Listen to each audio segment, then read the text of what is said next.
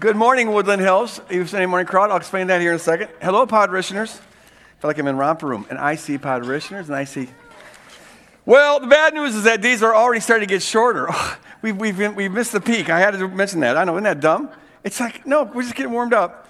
Don't think about that. Pretend I never said that. So here's the deal. We're in a series. Oh, by the way, I'm Greg Boyd, teaching pastor here, and it's good to see all of you. The deal was, we're in a series called Loose Ends, and looking at tough passages of Scripture that we usually tend to gloss over and just sort of let dangle there with a question mark. That's why I call them loose ends. Tough passages, things that just don't seem right, and things like that. Last week I dealt with a humdoozy, didn't I?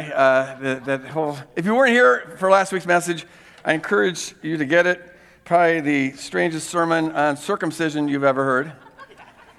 Certainly the strangest sermon on circumcision and Yahweh trying to kill somebody but being warded off by Zipporah. Probably the strangest sermon on that topic you've ever heard. So you might want to check it out. The deal is that Sandra was supposed to speak this weekend. I'm scheduled to be preaching at another church tomorrow. I have been for a long, long time. And so Sandra was supposed to preach this weekend, but she up and got sick.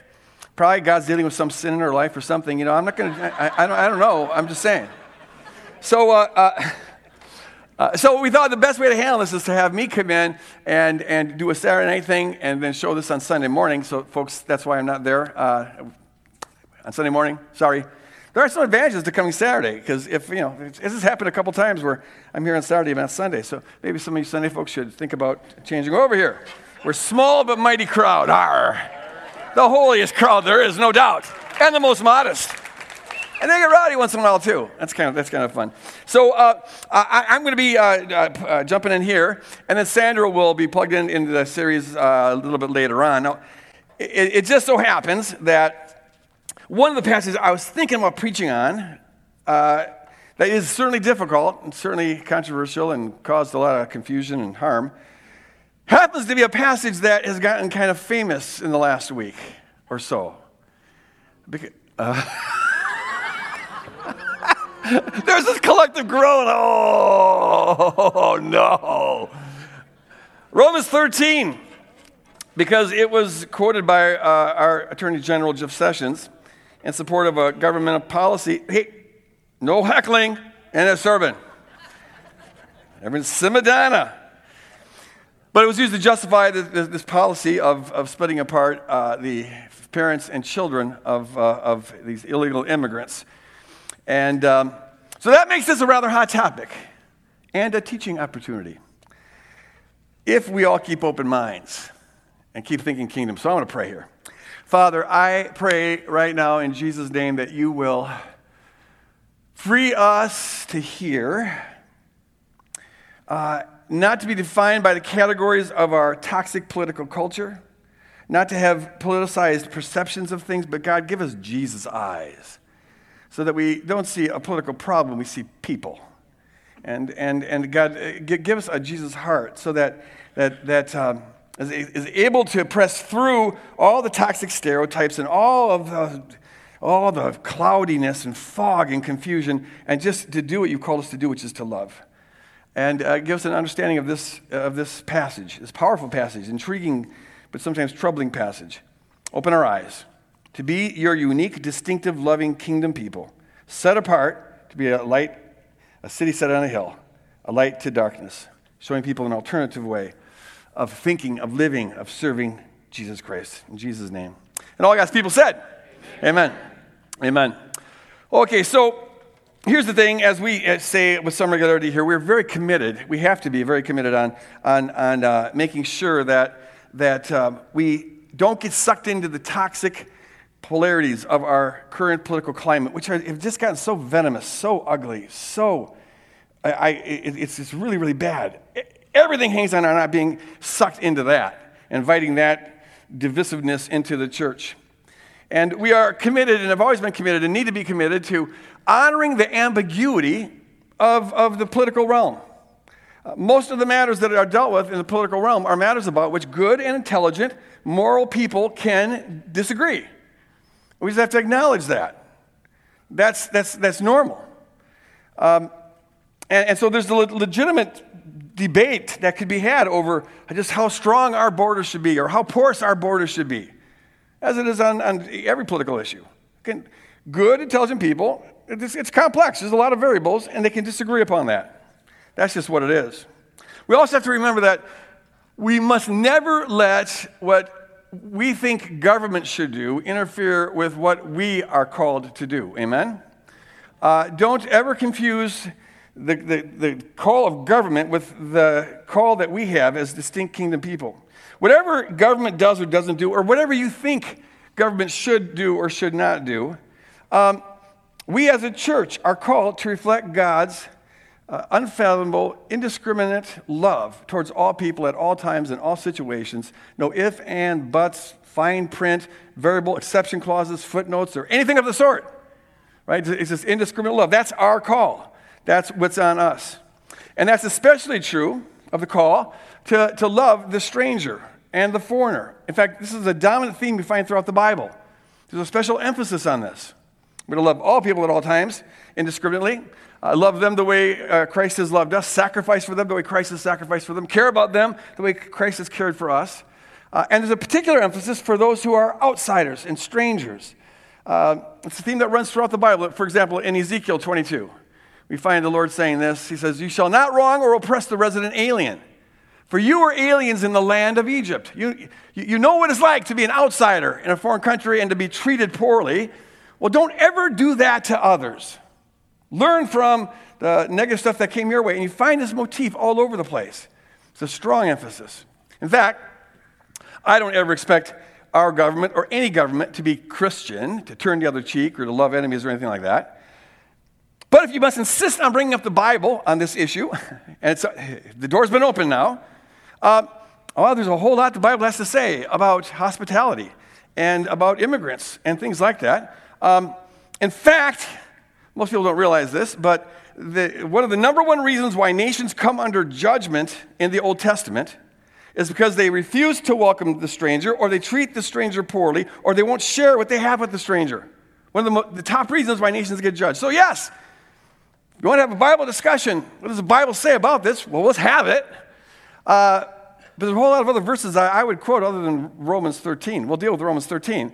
But I'm just saying, the Bible has a lot to say to this because God has a heart for these people. And as often happens in the New Testament, you still have this emphasis on hospitality. You find it in Hebrews and Romans, and the call to be welcoming to the outsider is just one of the fundamental virtues of the New Testament. But it also takes on a spiritual kind of role. And it does it in this way. We're told that we were once foreigners and outsiders to the things of God. We were strangers. We were aliens. But in that state, God did whatever God could do, all that could be done, all that was metaphysically possible to be done, in order to welcome us in and make us insiders.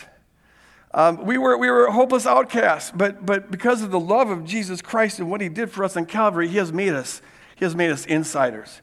We were voluntary citizens of the kingdom of darkness. We got ourselves in that place, but through the love and the precious work of Jesus Christ, He has made us citizens of the kingdom of God.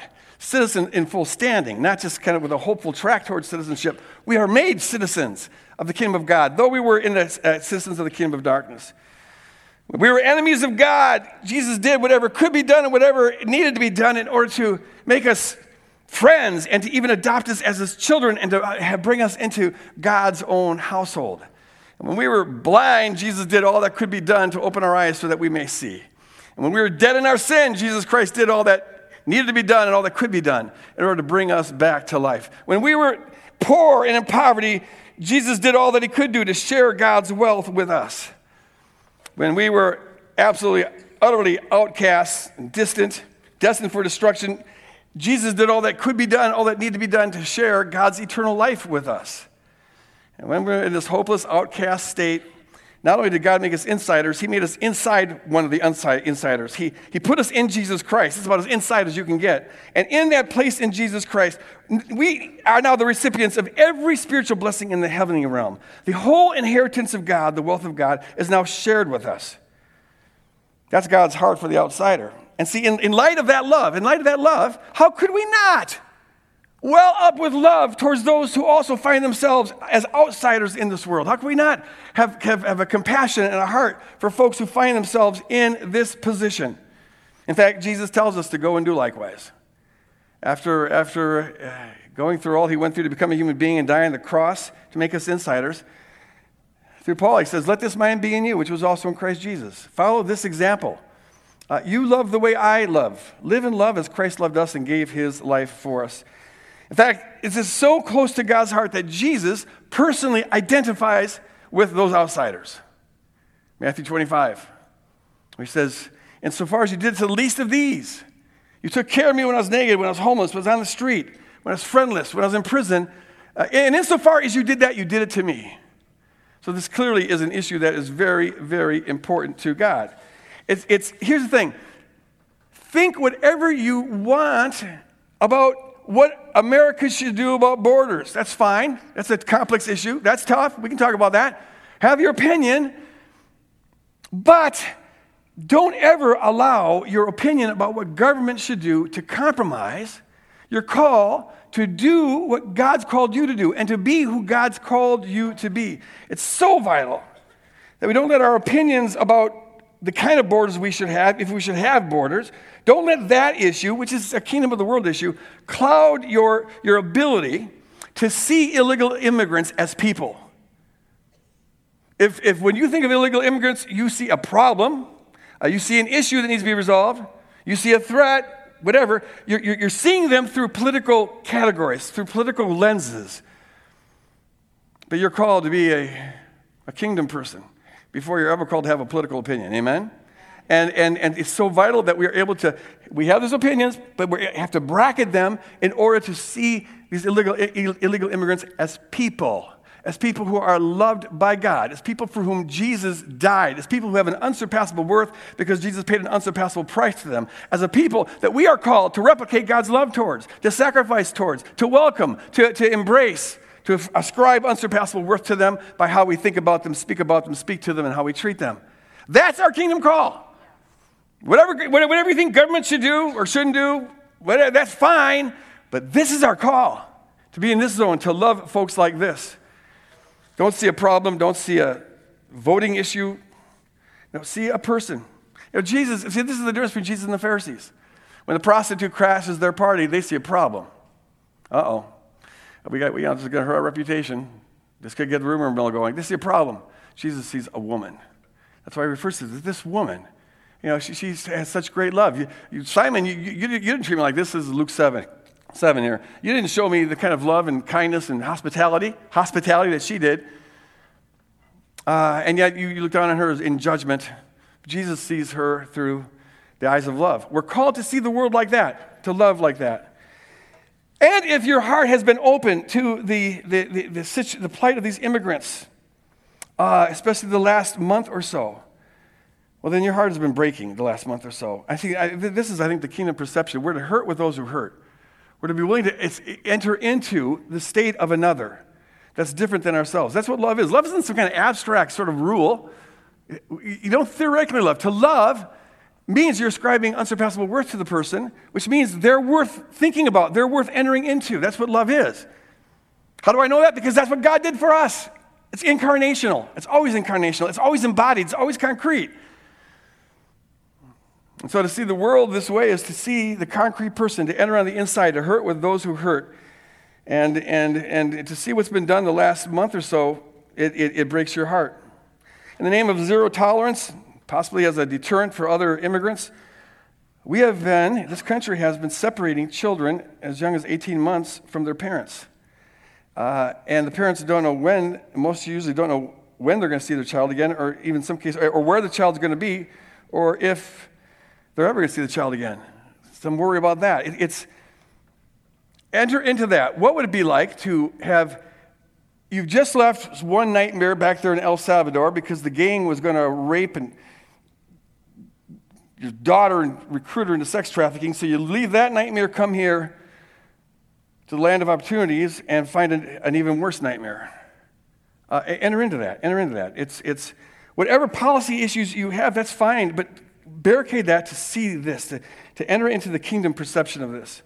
Now, there has fortunately been this outcry, both from Republicans and from Democrats. The vast majority, in fact, of Americans see this as shocking, as something that's morally repugnant, as a form.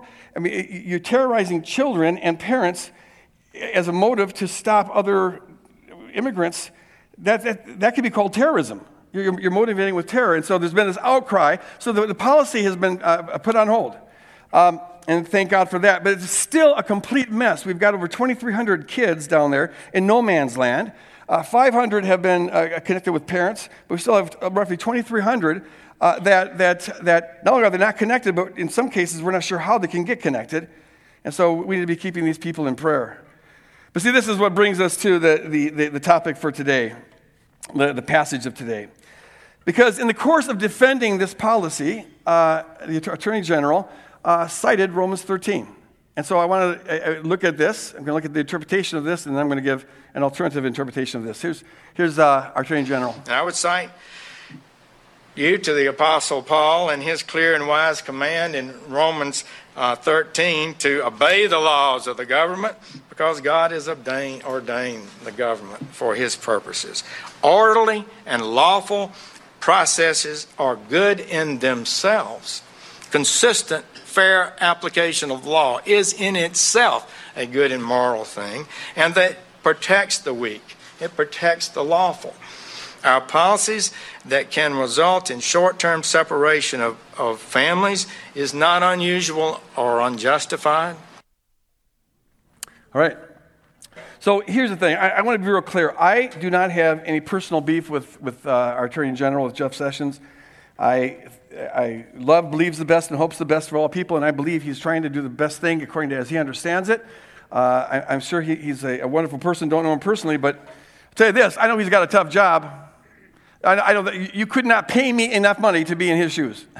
And I think anyone who knows what kind of shoes he's in would probably agree with that. He's got a tough road to toe there. But my beef is with his use of Romans 13. And I don't even blame that on him, because the interpretation that he's given here has been the standard interpretation, not the only one, but pretty much the standard interpretation since the church came into power in the 4th century and found that Romans 13 made a very good device for keeping people subject, because it says God's ordained governments, and therefore to resist government is to be resisting God.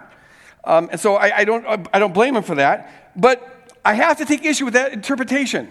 And the reason is this: because I am an ambassador of Jesus Christ, and if you're a believer, so are you.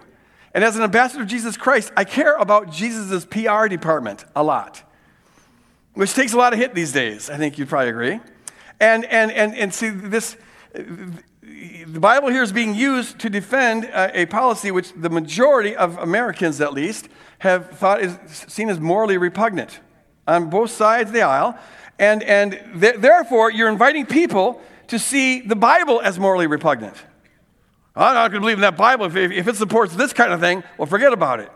And since I don't want people to be thinking the Word of God is morally repugnant, I have a vested interest in refuting that interpretation and providing an alternative, and that's what's going on here tonight. What makes this particularly interesting and challenging is that at first glance, it can look like the Attorney General's interpretation, and that standard interpretation, is the correct one, okay, at first glance. So we're going to have to dig into this. So let's read at least parts of Romans 13. Here's what Paul says. Let every person be subject to the governing authorities, for there is no authority except from God. And those authorities that exist have been instituted by God, or ordained, some translations have. The word there is tasso. Everyone say tasso. I'm not going to explain it now, but remember it because I'm going to come back to it. Tasso. Therefore, whoever resists, now the word there is antitasso, right? Antitasso. Everyone say antitasso.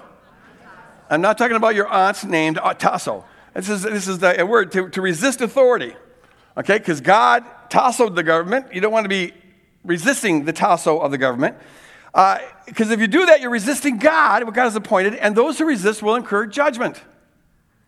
And then a few verses later, Paul says, for the same reason you also pay taxes, for the authorities are God's servants busy with this very thing. Pay to all what is due them, taxes to whom taxes are due, revenue to whom revenue is due, respect to whom respect is due, honor to whom honor is due. All right. So we're to obey all government because it's been ordained by God. So to resist government is to resist God. And the assumption here then is this: if that's true, then the fact that Donald Trump is our president must mean that God has ordained Donald Trump to be our president. And so if God's ordained Donald Trump to be president, then he shouldn't be resisting the laws that he comes up with. And that's been the standard interpretation since the 5th century. Now, we always say that when you confront texts that seem like, they make you go, huh? It seems a little bit off. It seems strange. They just like, is that right? As I said last week, it's so important that we just are honest with questions. Start asking questions. Just like out loud, like if that's true, what about this? Like for example, if that is the case, if it's true that all governments are ordained by God and therefore to resist the government is resist God, if that's true, well, then you better not celebrate July 4th as an American Independence Day. Because if that interpretation is true, what we did in 1776 was not right. That shouldn't have happened. And as a matter of fact, if you go back and read the literature at the time, the British were constantly telling us that. You can't rebel against us. We're the ones in charge. And that means God put us in charge. And so if you resist us, you're resisting God. And that actually worked pretty well for a while until the taxes started getting a little too high. And pretty soon people started saying, listen, I don't know what Paul meant by that, but it's just stupid that a little island is taxing a continent. And we're done with this. And so, boom, there goes the war. But if this is your interpretation, then we were resisting God when we did that, and we shouldn't be celebrating an act of resisting God. All right.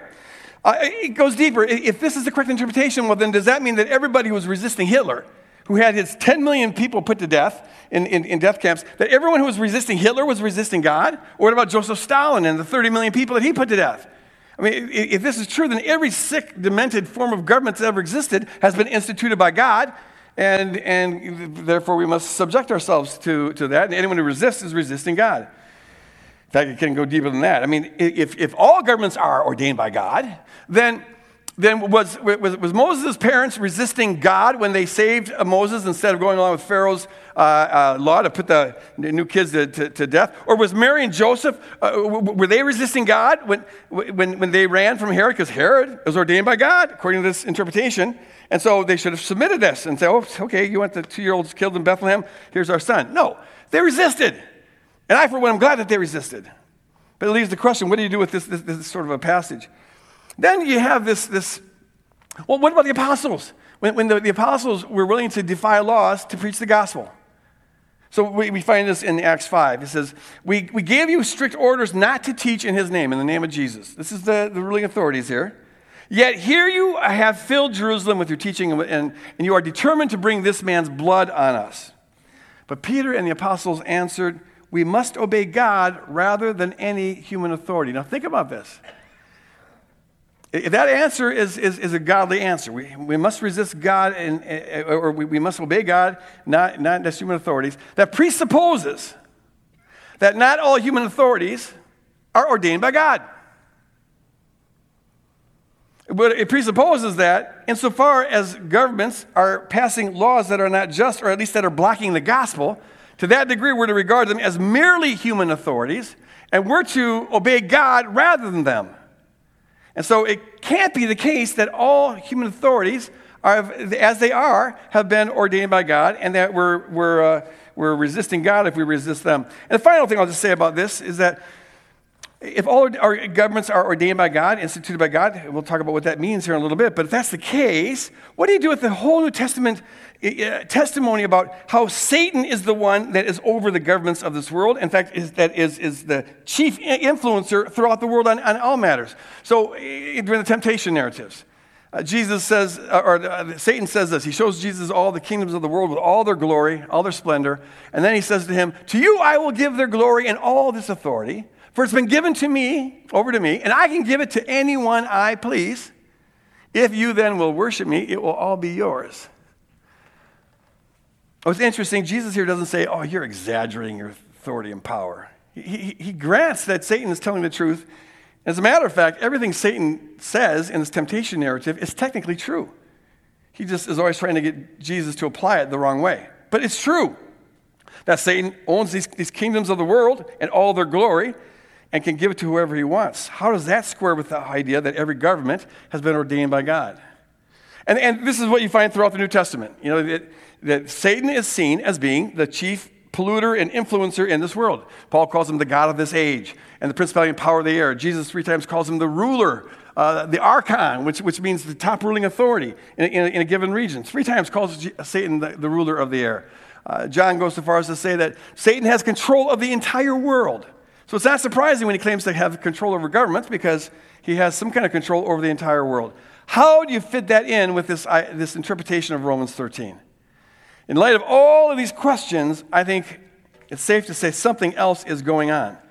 Something is off with this interpretation, all right? So, to get at what's off with this interpretation, we got to go way back to the beginning, back to Genesis 1. And just notice this, that in Genesis 1, human beings are created and we're given authority over the earth and the animal kingdom.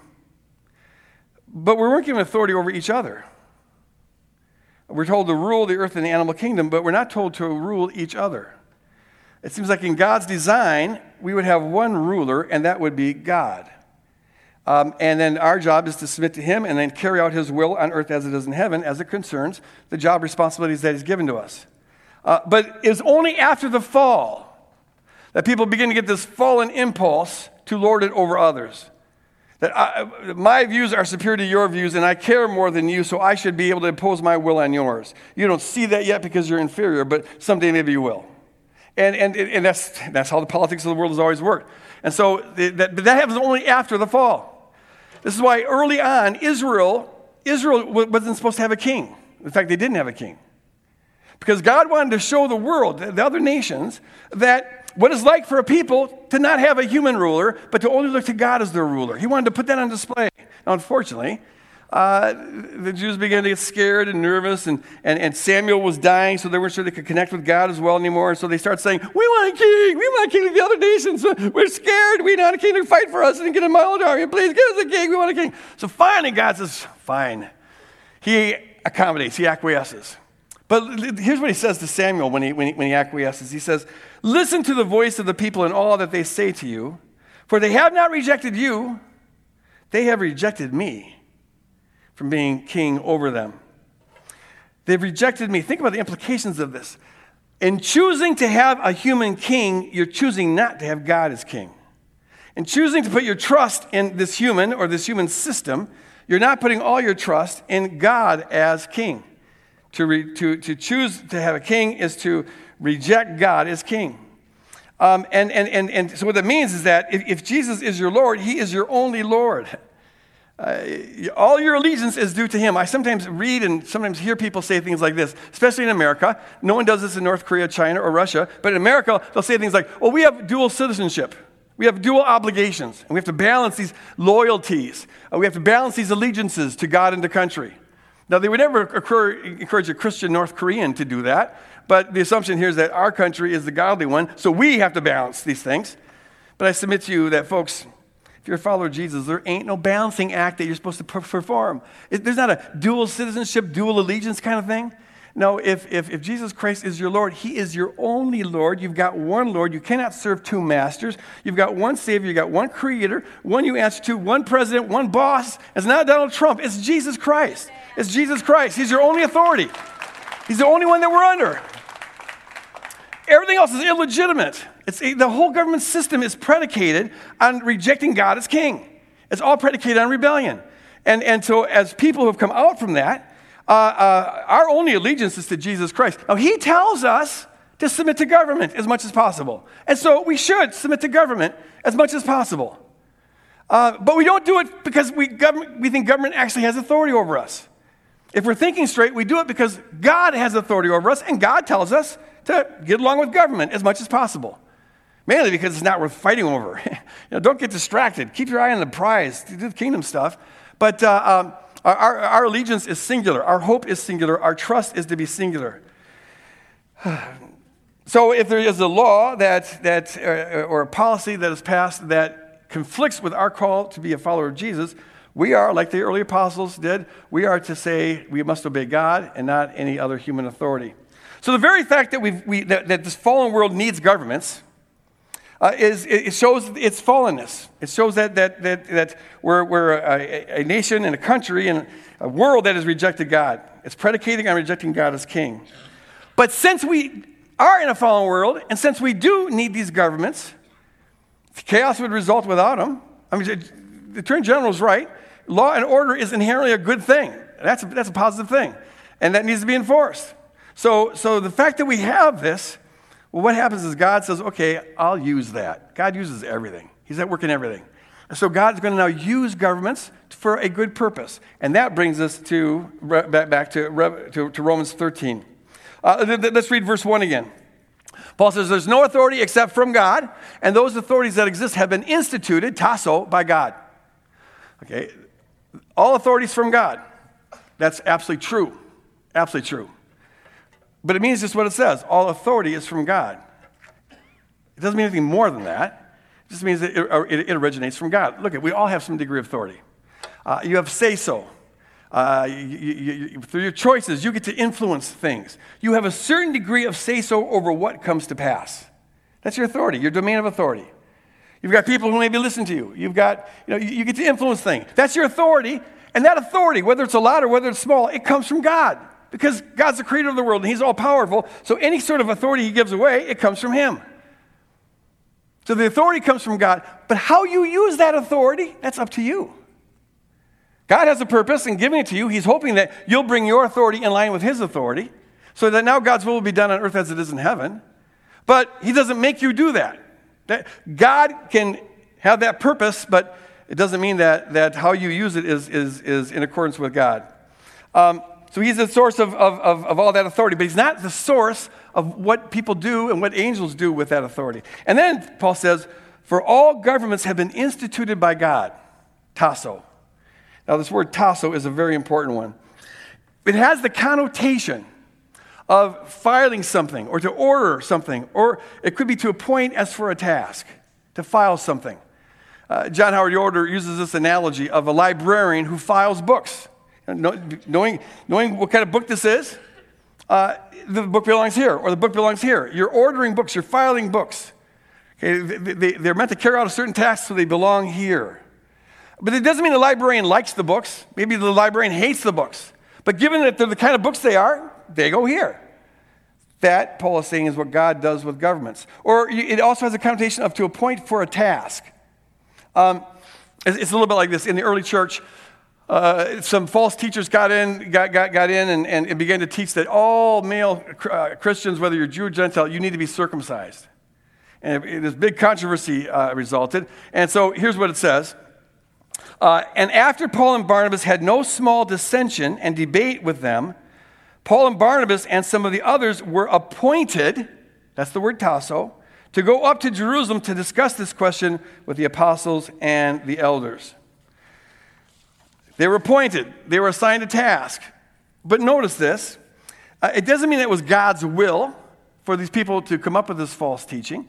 It doesn't mean that it was God's will for this controversy to break out. It's just that given this controversy and given this false teaching, the church decided to appoint Paul and Barnabas for this purpose. Given that purpose. Not that we like any of this, but given that this is what it's like, well, this is the purpose that would be good for you to do. And notice this. The fact that the church appointed them for this purpose, tasso, doesn't mean that they would agree to do it. They could have said, we don't want to go there if they wanted to.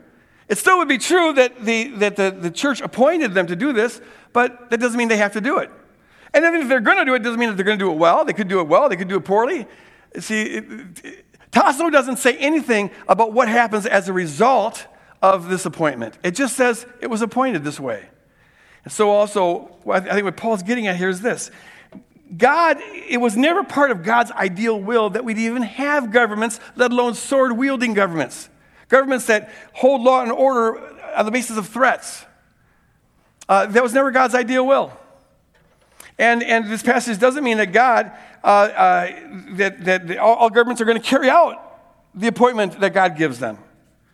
All it means is that given that we live in a fallen world where there's these sword-wielding governments, governments are going to wield swords. In fact, you can make the case, Jacques Ellul does this in his book about violence, that you couldn't survive as a nation unless you were willing to resort to violence to keep the threatening forces against you outside your walls at bay, and to keep law and order inside. So being a nation and being violent seems to kind of go hand in hand in this fallen world. Given that reality, God doesn't like that, but given that reality, and they're going to use swords, but given that, God says, look, since that's the case, I'm going to assign a task here to these governments. I'm going to appoint them for something.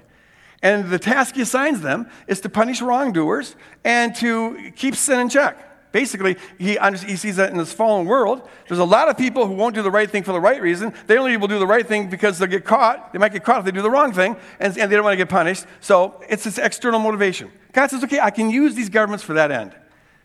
Even though they're predicated on sin, even though they're predicated on rebellion, even though they're under the strong influence of Satan and there's corruption there, despite that, God is not above saying, I will get my hands dirty and I will be involved influencing these governments, trying to push them in the direction of maximizing good and minimizing evil. It's an ultimate example of God bringing good out of evil. God bringing good out of evil. But it doesn't mean that he approves of these things or that he created these things at all. It just means that he's willing to use these things. And then Paul says this in verse 2. Let's look at it again. Whoever resists authority resists what God has appointed. So follow this. Whoever resists authority, antitasso. Now, Paul just told us what the tasso was. The tasso is God's appointed purpose for these governments, to maximize good, to minimize evil. Antitasso is resisting that. So he's saying, don't resist God's tasso. Don't be anti-tasso. And so if a government is doing God's tasso, I'm butchering the grammar here, because the Greek and the English don't carry over very well, but you get what I'm talking about. If a government's doing God's tasso, if they are actually carrying out justice, though God hates the fact that they got to resort to violence and all of that, and there's hierarchies, whatever, but at least they're being used to carry out some justice. And so if they're doing what they're supposed to do, don't resist them in that. Because if you do, you're resisting God's tasso. But if the government's not carrying out God's tasso, then you're not being anti-tasso in resisting it. Are you following this? In fact, if a government's being anti-tasso, it's not carrying out God's tasso. It's not carrying out a law and order. It's using it for wrong purposes. Well, then the government itself is the one that's anti-tasso. It's rejecting God's tasso. So it's anti-tasso. Which means that God's people must reject it because we're totally for tasso. It's like I'm speaking in tongues up here. Tasso. No, it's tassi antitasso. No, do you see the logic of this? So it's the purpose that defines whether or not we reject or submit to something. Is it carrying out God's purpose? And if it's not, then we must obey God rather than any human authority. Amen? And we have an obligation to resist that. Ultimately, folks, our calling is very straightforward and singular, which is why it can cut through political fog like a laser knife if we'll let it. We've got really one law that we abide by. And Paul himself talks about this a few verses after his discourse on the state in Romans 13. Here's what he says. He says, the commandments, you shall not commit adultery, you shall not murder, you shall not steal, you shall not covet, and any other commandment you might come up with, it's summed up in this word, love your neighbor as yourself. Love does no wrong to a neighbor. Love is the fulfilling of the law. If you get love down, everything else you need to get down will be gotten down. If you don't get love down, it doesn't matter what else you do get down. You haven't gotten anything worthwhile down. Our call is to love our neighbor as ourselves. Our call, Paul sums it up in Ephesians 5 when he says, live in love as Christ loved us and gave his life for us. This is the one law. Just do this one thing, to live in love. And love is defined by Jesus Christ giving his life for us. So we are to love and sacrifice for all people at all times in all situations, no if, and, buts, maybes, exception clauses. We're to live in that. It's as long as you're breathing, as long as you got any brain waves, as long as you got any heartbeat, it's the right time to love like Jesus loves. Once you die, you're off the hook. But right now, it's if you're alive, you get to live in that love. That's our one call. And so what that entails is this. It means that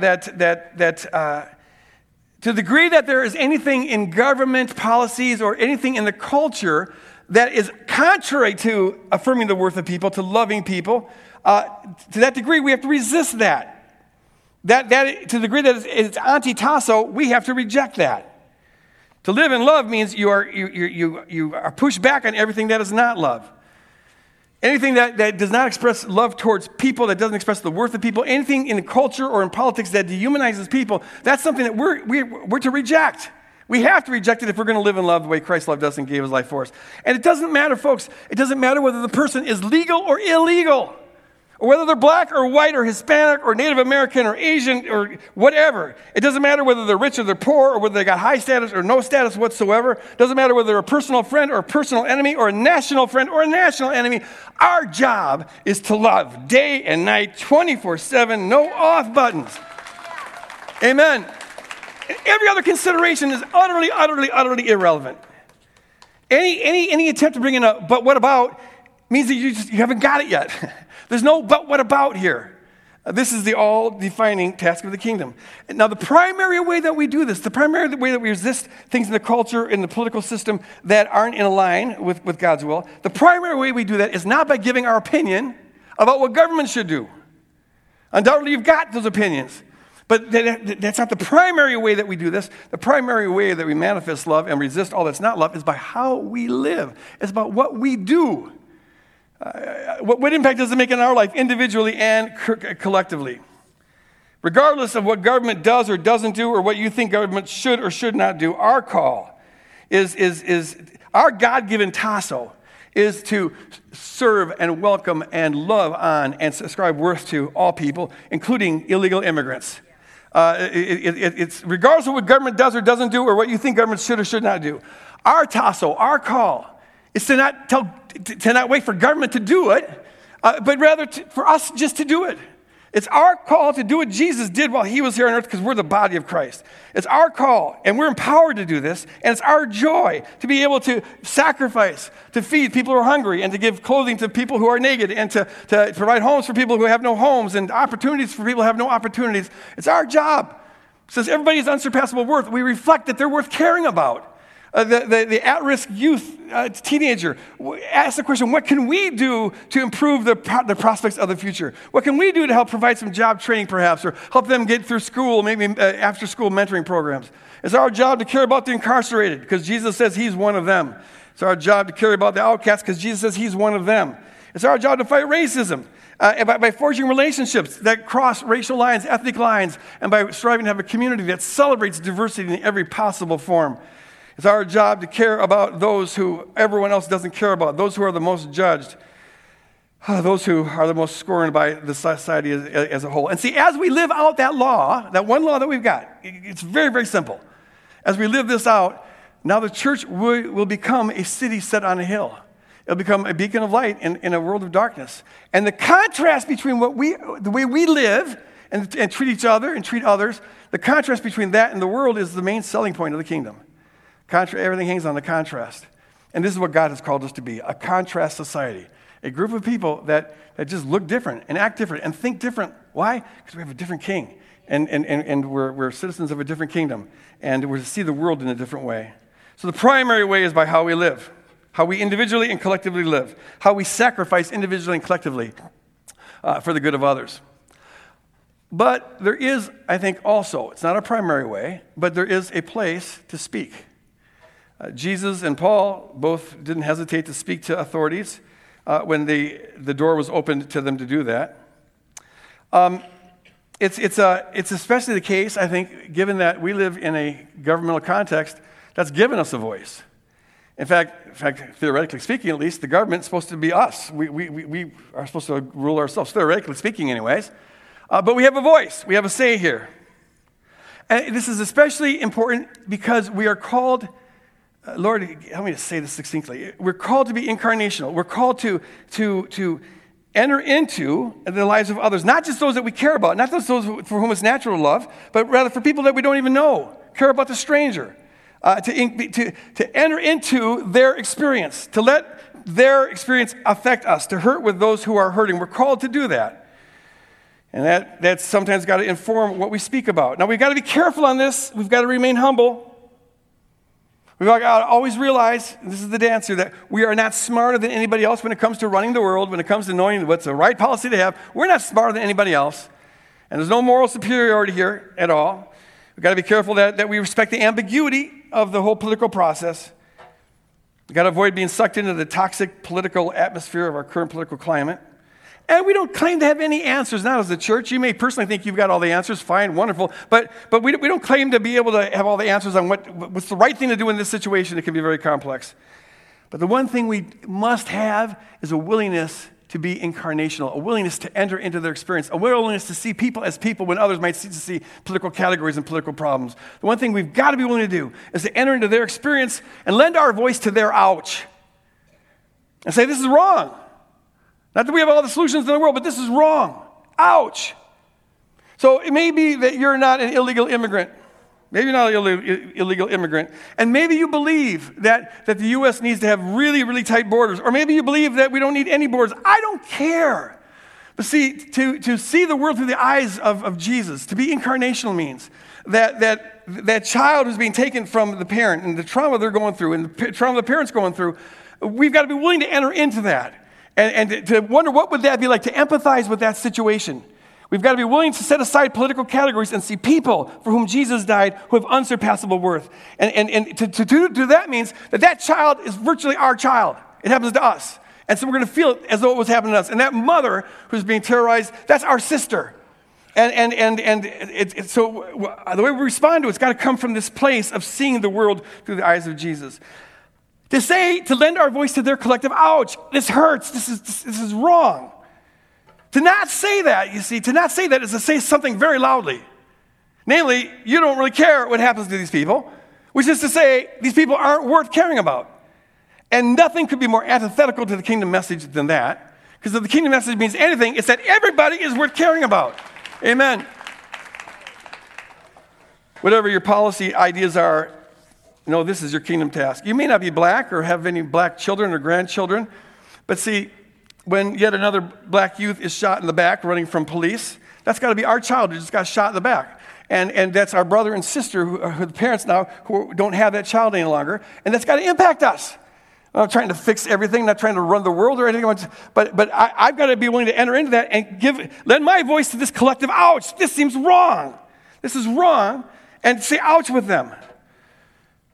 You may not be poor and homeless and hungry, but when there's yet another mother with 2 kids sleeping under the bridge one more night, our job is those are our kids and that's our sister, and we go, oh, something's wrong with this system. Just lend our voice to this, and this is wrong. And we're not smart, we don't have the answers, we don't know how to run the world. We wouldn't even agree on that if we started talking about that. We wouldn't agree. Of course not. But it doesn't matter one bit. We've been given a God-given tassel. We have a God-given calling that's unique and distinctive, and it's to love all others the way Christ loved us, full stop. It's to sacrifice for all others the way Christ has sacrificed for us, full stop. It's to enter into solidarity with others the way Christ entered into solidarity with us, full stop. Have your opinions, but that's our task, that's our job, that's our bullseye. Don't let anything possibly distract you from that. So Romans 13 doesn't justify this we're in charge, therefore God wants us in charge, therefore you must obey us. It's been used like that, because if you convince people that's true, you got it. Man, you got power. But in fact, I don't think Paul's saying anything of the sort. In fact, Paul wasn't a fan of the Roman government, really. The Roman government put him to death 6 years after he wrote this letter. And the Roman government made our government look like a Boy Scout thing. It was nasty. And yet, so Paul knew what he was talking about. But he saw God at work in this to bring about good out of evil and to bring about some law and order. To the degree that governments do that, we submit. Not because they have any authority over us, but because our authority tells us to. But when they don't, we have an obligation to not submit, to be anti. If they're anti-tasso, we got to be anti them. So I want to end with this question. And really look on the inside. The Holy Spirit helps to be honest. Have you, whether you're in this auditorium or listening through podcasts, have you perhaps allowed the categories of our current political climate, have you allowed them to cloud your kingdom vision? Have you allowed it to compromise your ability and willingness to look into the eyes of the illegal immigrant and see the face of Jesus? Because Jesus says, insofar as you do it to the least of these, you do it to me. There's a constant pull, a constant tension, and it's demonic, to be pulled into this divisive, toxic thing. It is what it is. But we have got to have a perception that's different. Are you willing, whatever your opinions may be, fine, but are you willing to let the plight of strangers in need impact you to the point where you hurt with those who hurt? Have you made an idol of some of your opinions?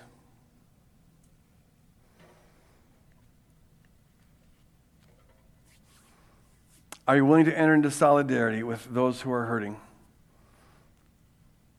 Whether the illegal immigrant, whether it's the black family, whether it's the homeless family, whatever it may be. And then we have to ask this question always, we come back to this. Are we individually and are we collectively doing all that God calls us to do? To put on display just one law, to put on display the love of God to all people. We just need to always come back to that and always be resubmitting that to God, saying, Lord, is there more that we're supposed to do or other people we're supposed to attend to? But that is the kingdom call. And our job is to obey it with passion and fervor. Keep your eye on the prize. Don't get distracted. Live in love as Christ loved us and gave his life for us. Would you stand?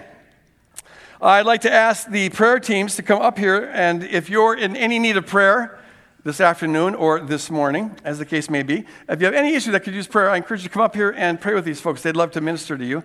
And if you're not a devoted follower of Jesus, I would encourage you to consider becoming one. And if you want to find out more about that, just come up here and talk to these folks, and they'd love to explain to you what's involved in that. As we leave here, can we do it as a people who are above all else committed to following the way of Jesus and none other, to having our allegiance to Jesus and none other, and to living like Jesus and none other. If you're in agreement with that, say amen and go out and love your neighbor. Amen. God bless you guys. See you next week.